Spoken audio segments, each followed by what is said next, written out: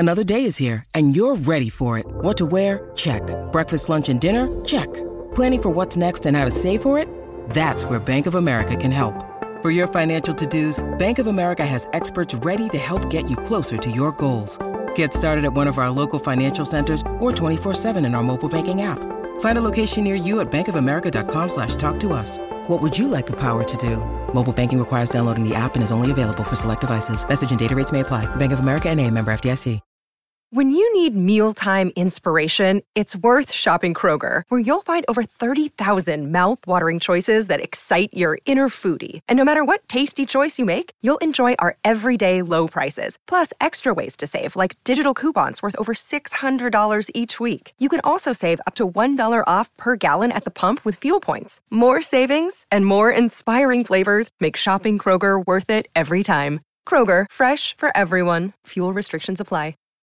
The University of Alabama adds a 5-star. Wait a second. I thought that we were just blowing up that football program. I thought it was done. What the H? What the? What was he thinking? Release the hounds. The Dave Hooker Show. Keep cool. A presentation of OffTheHookSports.com. All righty. Alabama adds a 5-star prospect. Written off too soon? I don't think so. I think that the University of Alabama is going to slip into mediocrity. I think this will be the beginning of it. I think that some boosters have realized they needed to pony up some money, and they got some cash together quick to get a 5-star prospect and to try to hold their class together. But I still think we are just seeing the march to mediocrity that is your Alabama Crimson Tide. And I believe it'll be a decade of mediocrity. I truly believe that, because they had something special in Nick Saban. Obviously, he would have done the same thing at LSU or Tennessee or any other school.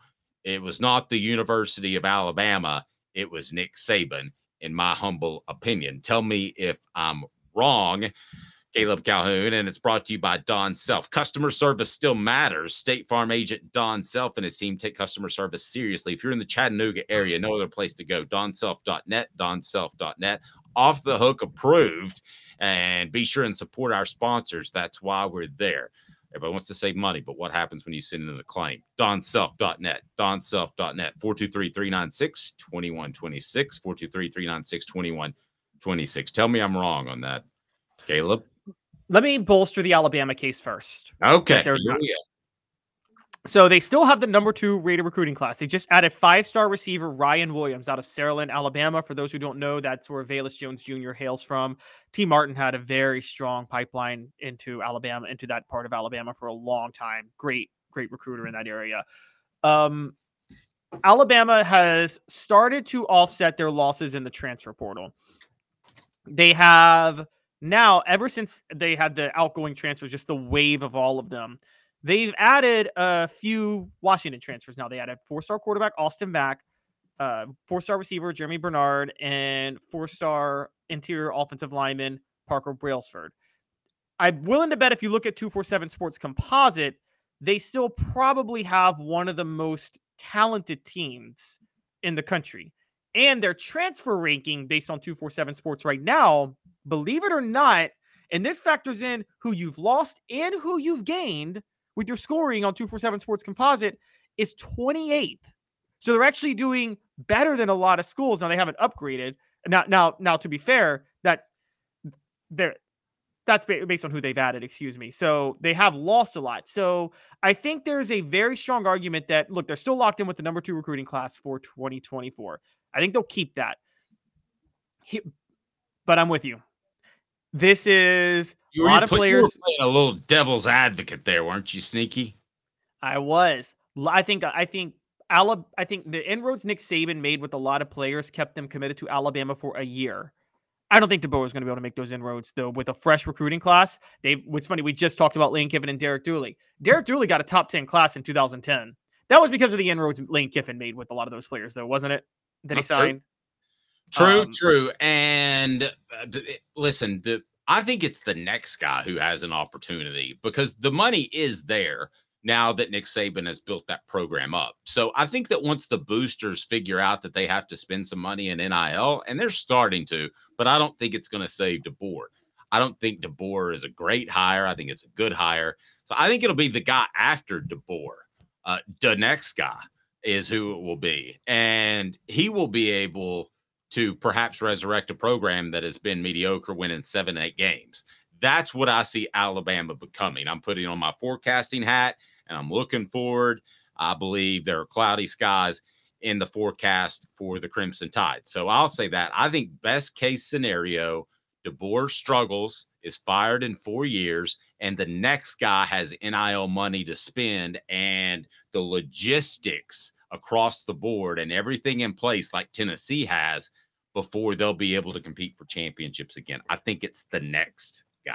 Here's where the danger comes, Dave, and this is a big dangerous situation for Alabama. The danger. I'm the danger zone. My boots here. Dangerous. Okay, sorry. Kenny Loggins on me with a danger zone. If Alabama starts winning 7 or 8 games, given the expectation level at that program, the money's going to stop coming in before the boosters realize it. Because let's call it what it is.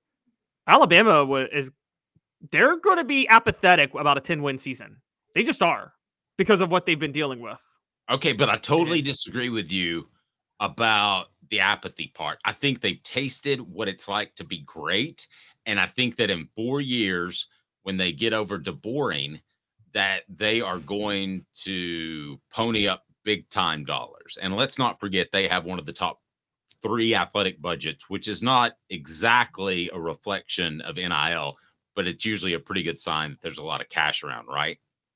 Yes, but they also have one of the top 3 stupid booster collectives in the country too. And I look, we're talking. You think they're going to learn their lesson? Can we go with ignorant? It's nicer, and I think it's more accurate. I don't think they've had to play the game. Caleb. Wait, no, I'm gonna go. Jacob Warren told me to play Catan, and I played it on my vacation, and I was awful at it. Wait, no, because I know what they did before Nick Saban. I know, and you know it too. Boosters push the hires more than the athletic directors. They went through athletic director after athletic director, but the boosters kept pushing, hire this guy because he knew Bear Bryant back in 1945. That is what they did for a good 26 years. They were so stupid. They thought all they needed to do to be great was just hire somebody who had come into contact with Bear Bryant one time, and Bear Bryant's ultra genius was going to rub off on that guy, and that was going to make them great. And they spent nearly 30 years doing that until finally they got sick of it and they got desperate. And Mal Moore, to his credit, was shooting for the stars because he was down to Saban and Spurrier, and they basically said, don't come back without Nick Saban. And so I think that they didn't, but Dave, Alabama didn't learn from Ray Perkins. They didn't learn from Bill Curry. They didn't learn from Mike DeBose. They didn't learn from Mike Price, okay, or Dennis Franchione. Okay, it took how long? It was a level of stupidity that they had.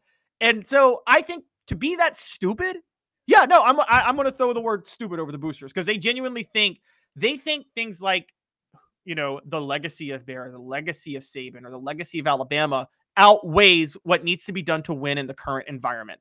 That's how they think down in Alabama.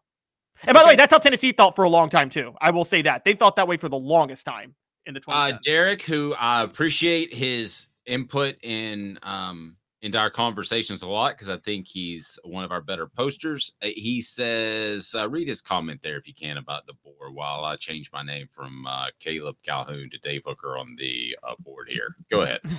Derek Owen says, DeBoer can coach. LOL. Y'all got to stop it. We will know if it's a lack of players or lack of coaching quickly.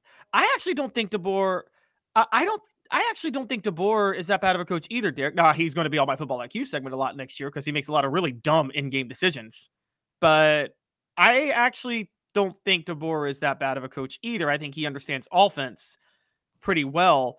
But yeah, I don't think he has a Josh Heupel offense that's going to maximize players' abilities. I think he's going to make some in-game mistakes, and he's not going to have the players to overcome it.